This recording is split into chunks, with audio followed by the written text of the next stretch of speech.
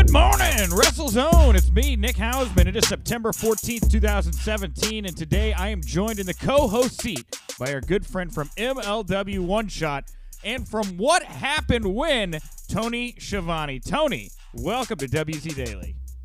Hey, Nick, great being with you. I like your excitement, buddy. Way to start things out. Man, that brings me back to the old days. Oh, yeah? Okay. Yeah. What? You know, it sounded kind of like Monday Nitro is on the air, or something like that. Man, that's why I kind of giggled a little bit when you said it, because I was like, that tickles me. That's right. That tickles me to hear you get to say that. Man, it is great to talk to you, Tony. You I do Bischoff's podcast with him, but you've been working with Conrad. Before we get into all the MLW One-Shot here and your return to the table, tell me a little bit about your podcasting experience. How are you enjoying getting to work with Conrad? Well, Nick, it's a lot of fun. To be honest with you, I didn't think it would be fun. I thought it would be a chore, and I thought, Conrad got in touch with me at the first of the year. Our first episode 1 was the 30th of January. So earlier in the month of January, he gave me this big spiel via email about what he thought we would do. And I told him, I said, I don't think anybody wants to hear what I had to say. That was ages ago. And he said, well, I think you're wrong. Let's give it a shot. You can make a little bit of money. And I have been able to make a little bit of money, and it's helped me make some appearances. Now, I went to WrestleCon during WrestleMania, and it has been surprisingly, people do want to reminisce about the old days, right? And that's been a lot of fun for me. I thought going back, Nick, and listening to this stuff and having to watch the old shows again would make me cringe. And I do cringe at some of the stuff, but some of the stuff I really enjoyed, and it brought back some of the enjoyable memories of the old days back in the 90s. Man, that's so good to hear, man, because everybody loves the show, Tony. I mean, it is so cool to get to hear you talk about those moments, and, of course, you spent so many of those moments behind the desk. Before we get to MLW, what's the biggest transition for you from doing commentary for pro wrestling to doing podcasting about pro wrestling? What's that transition like? Well, it's been a really easy transition because the podcast, basically I'm myself, and I say things on the podcast that I remember wanting to say but couldn't say back in the day. And it's just me being really Tony Schiavone.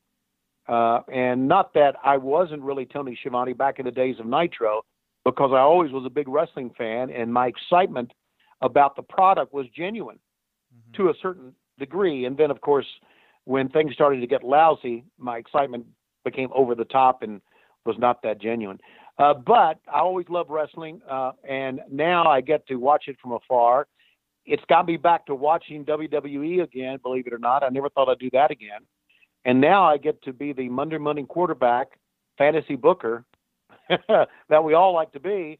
And so the transition really was rather easy for me. Wow. And I think what helped it out, Nick, was the fact that, the last thing I did for wrestling really was, well, I guess when I did that thing on TNA, maybe that was 2003, I'm not sure. So we're talking about 14 years between gigs. Mm-hmm. So it was a good long break, and I think it refreshed me as far as enjoying the sport again. Well, you spent a lot of time alongside the guy I do my other show with Bischoff, and so tell me, Tony, what was it like working with Eric? Now, tell me a little bit about what was Eric like during the Monday Night Wars. Well, let me say this first, Nick. I remember when Eric got the job, and Eric had applied for the job to run WCW. I don't know what's been said out there, but I really didn't think I could do a good job running it. And Bill Shaw, who was running the company at that time, had said something to me. He said, I thought you were going to apply for this job. So I sent him something in. But I remember Eric was really into it and had this great plan about how he would run it. And I always knew that when that job was open, that Eric would be the man to run it. Wow. He got the job, and I was thrilled about it because Eric and I became friendly. We went out, as a matter of fact, Lois and I went out with he and his wife that night to celebrate him taking over WCW. And I told Eric, I said, you're going to change when you get this job. And he said, no, I'm not. I said, yes, you're going to have to change. You can't just be one of the announcers anymore. You're going to be the boss. And he did change. And I thought he changed for the good. He was very demanding, and he jumped on my rear end a lot. And but I remember sometimes he would say things to me that would jump on my ass and say things to me, but then he would always apologize to me later. Mm-hmm. So I thought that he was a very tough boss, but I thought he was very fair. Yeah. He depended on me a lot, as you know, because I ended up doing, all the shows. Mm-hmm. And I made the most money in my career under him. So I really enjoyed working for him. He was, I knew that he had confidence in me, and I knew he was pretty demanding. But God, I'd worked for so many demanding bosses, Jimmy Crockett and Bill Watts, Vince McMahon, just another demanding boss in wrestling. Man. But he was fair. And listen, no one can deny what he did for WCW. WCW would have never survived as long as it survived in the Turner Broadcasting realm, and unless Eric Bischoff was in charge of it. If they would have kept on going with somebody else that didn't have a frame of reference, or didn't have the thought and the vision. I hate to use that word vision, but he did have vision to go forward. WCW wouldn't have lasted to 2001. It would have died somewhere in the early 90s. Wow. There's no question. So I go back and look at that fondly. Wow. And Eric and I got an email from him, and I sent him an email, and it's the first time we have reconnected since we went down. So I really like to talk to him again, and they were good days. They really were. We're gonna make it happen, Tony. Don't worry about it. I actually reached out to Eric. I actually reached out to Eric this morning, and I was like, "Hey, wouldn't it be great if you surprised Tony?" And he's not here right now, just so you know. But I did. Okay. I did try to pull it off. He's working on a project right now, but he said that we'll make it happen here soon. So. Well, he's always working on a project. He told me.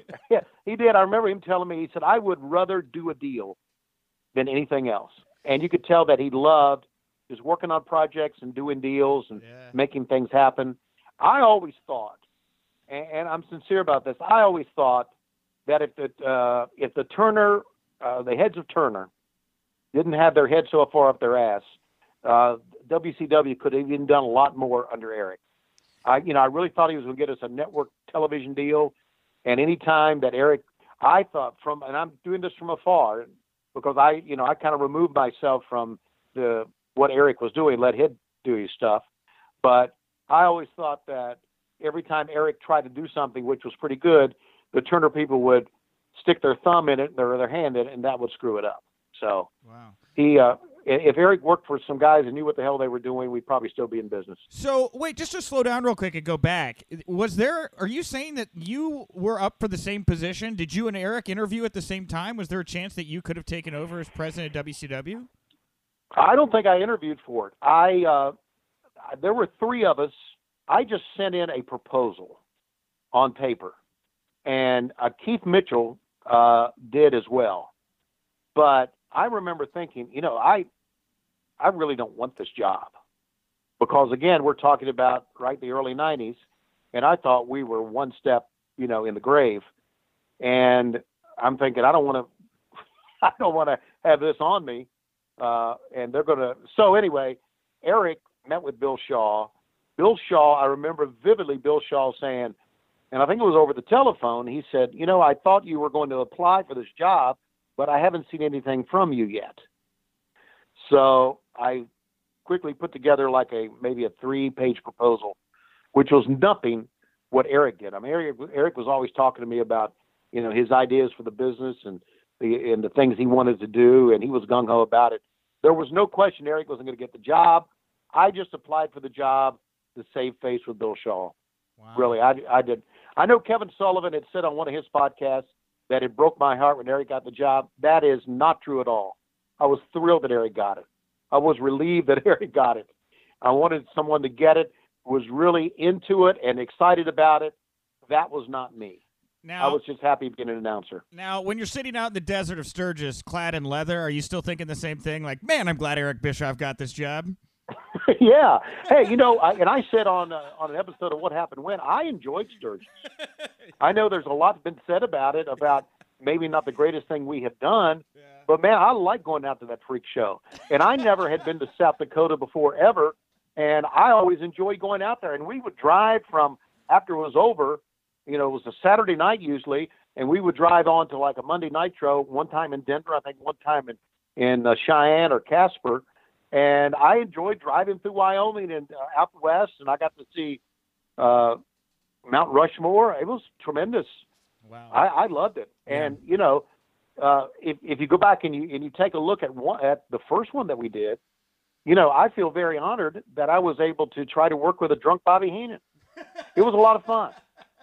Eric wouldn't address that rumor. I brought that up. I was like, was Bobby a little in the can? He's like, I don't know. I was very busy. I wasn't watching Bobby at the time. He was busy, and Eric is right.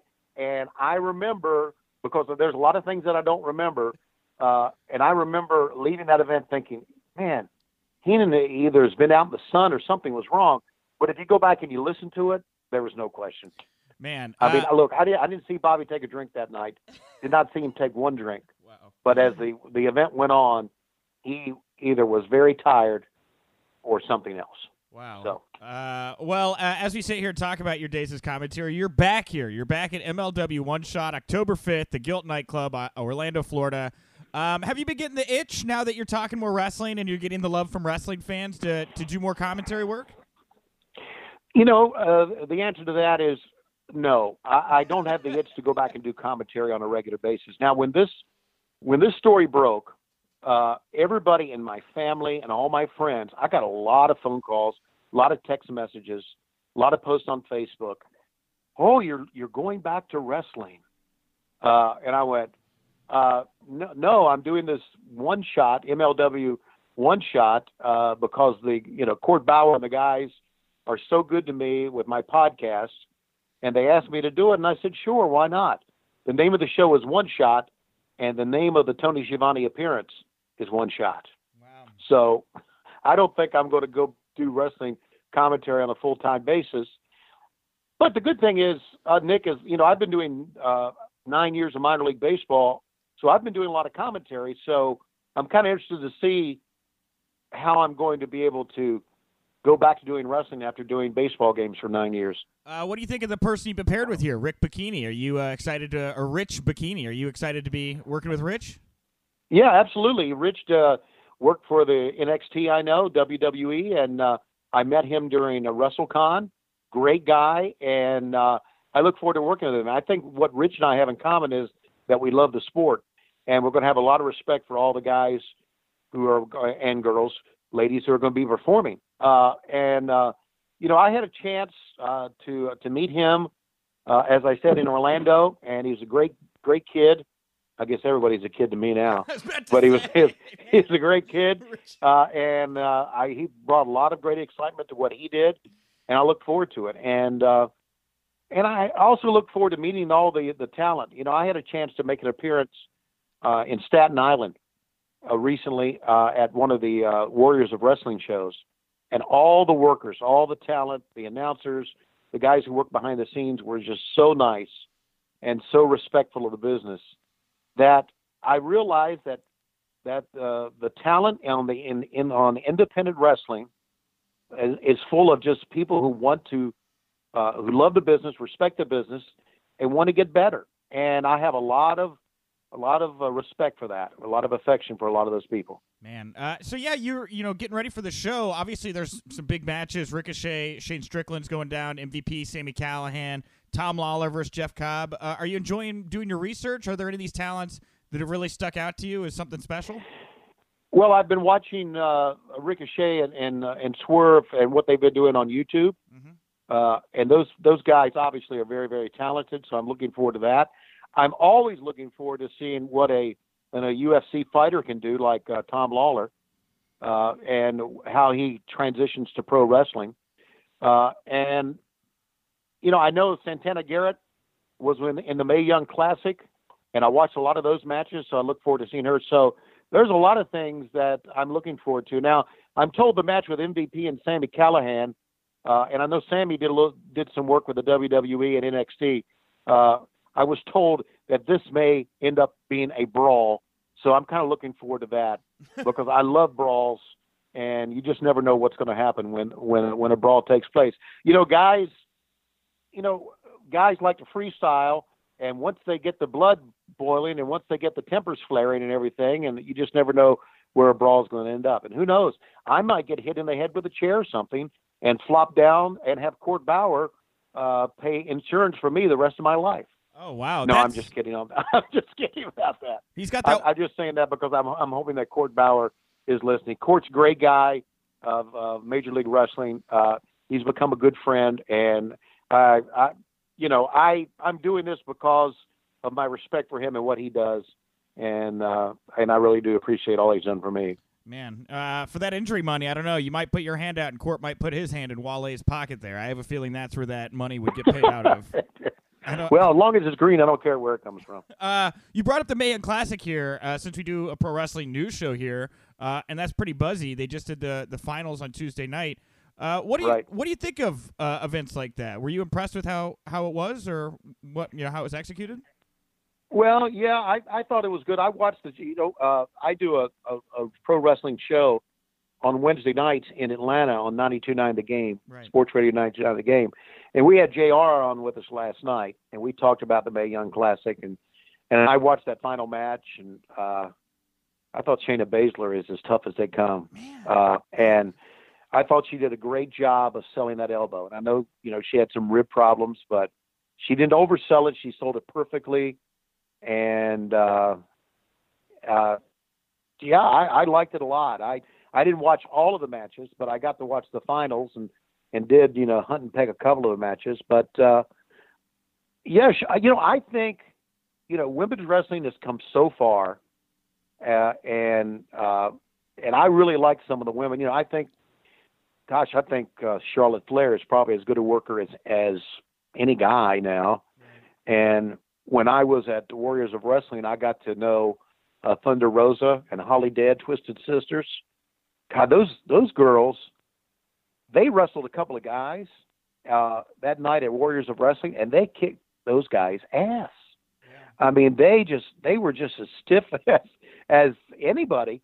And so the realization that night at the Warriors of Wrestling, and then watching Charlotte Flair, because, I knew Ashley when she was just a little girl, watching her wrestling and watching what the WWE is doing, and now watching the Mae Young Classic just tells me how far women's wrestling has come.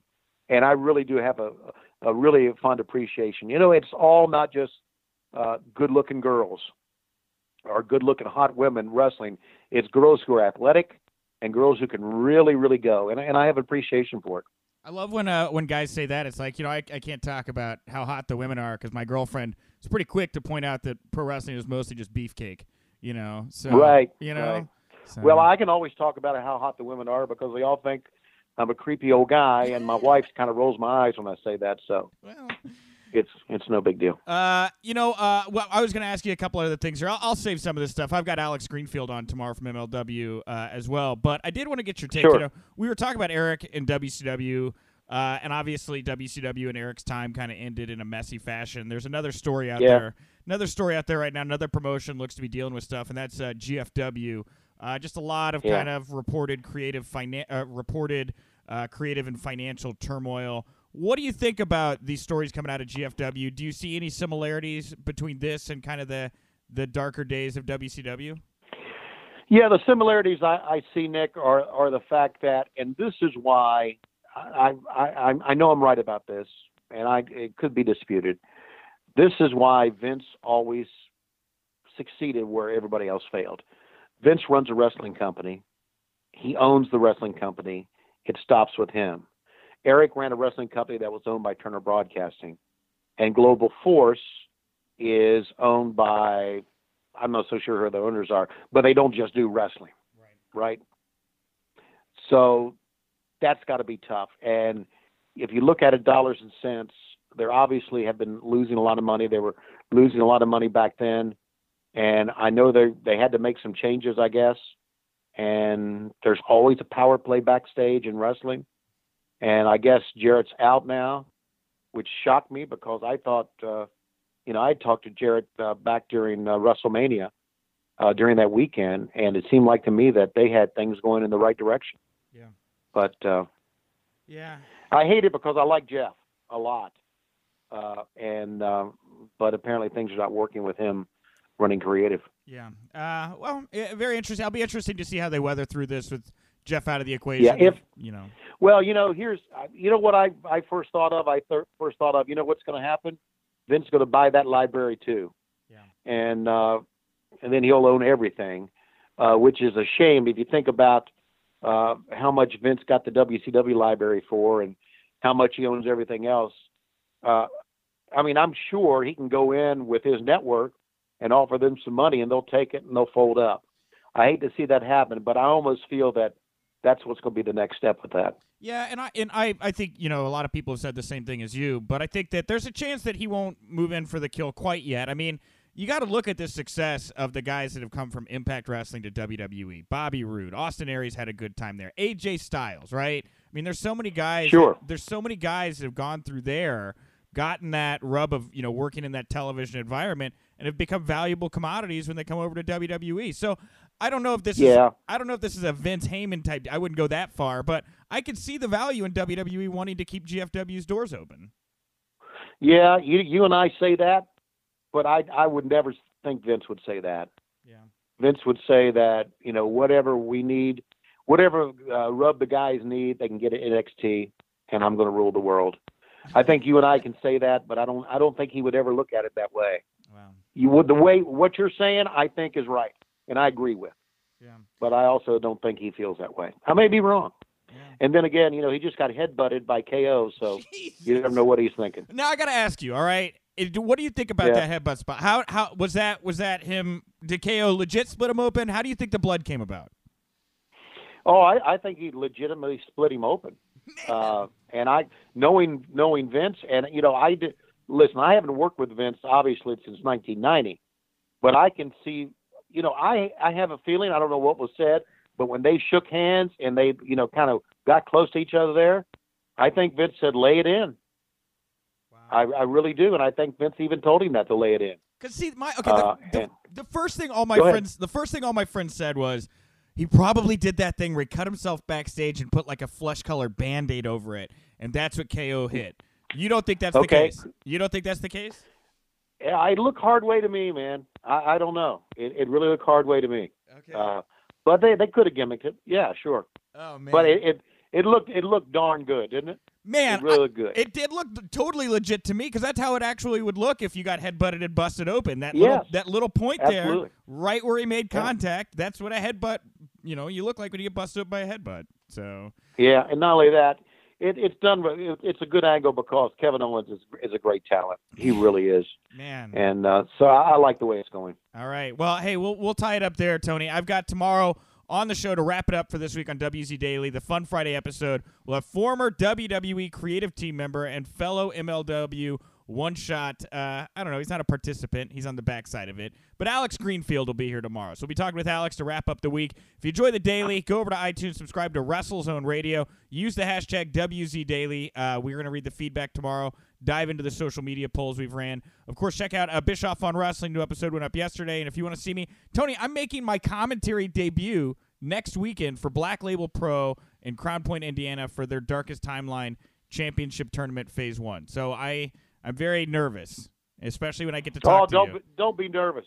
No? Don't be nervous. If I can do it, anybody can do it. What's your play-by-play advice? I'm sorry. What's that? What's your play-by-play advice? What's your advice for play-by-play? My play-by-play advice is to have fun, be yourself, and if you're excited, show your excitement. That's my advice. All right. Wow. Yes. So anyway, Nick, listen, I want to hear how you did. Okay.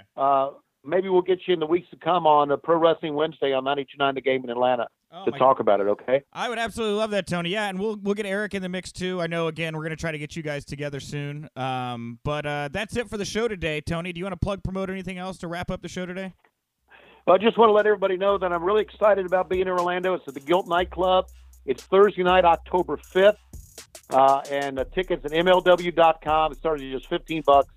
And I'm going to be there doing the commentary, and I look forward as much as anything else to meeting the wrestlers and meeting the fans as well.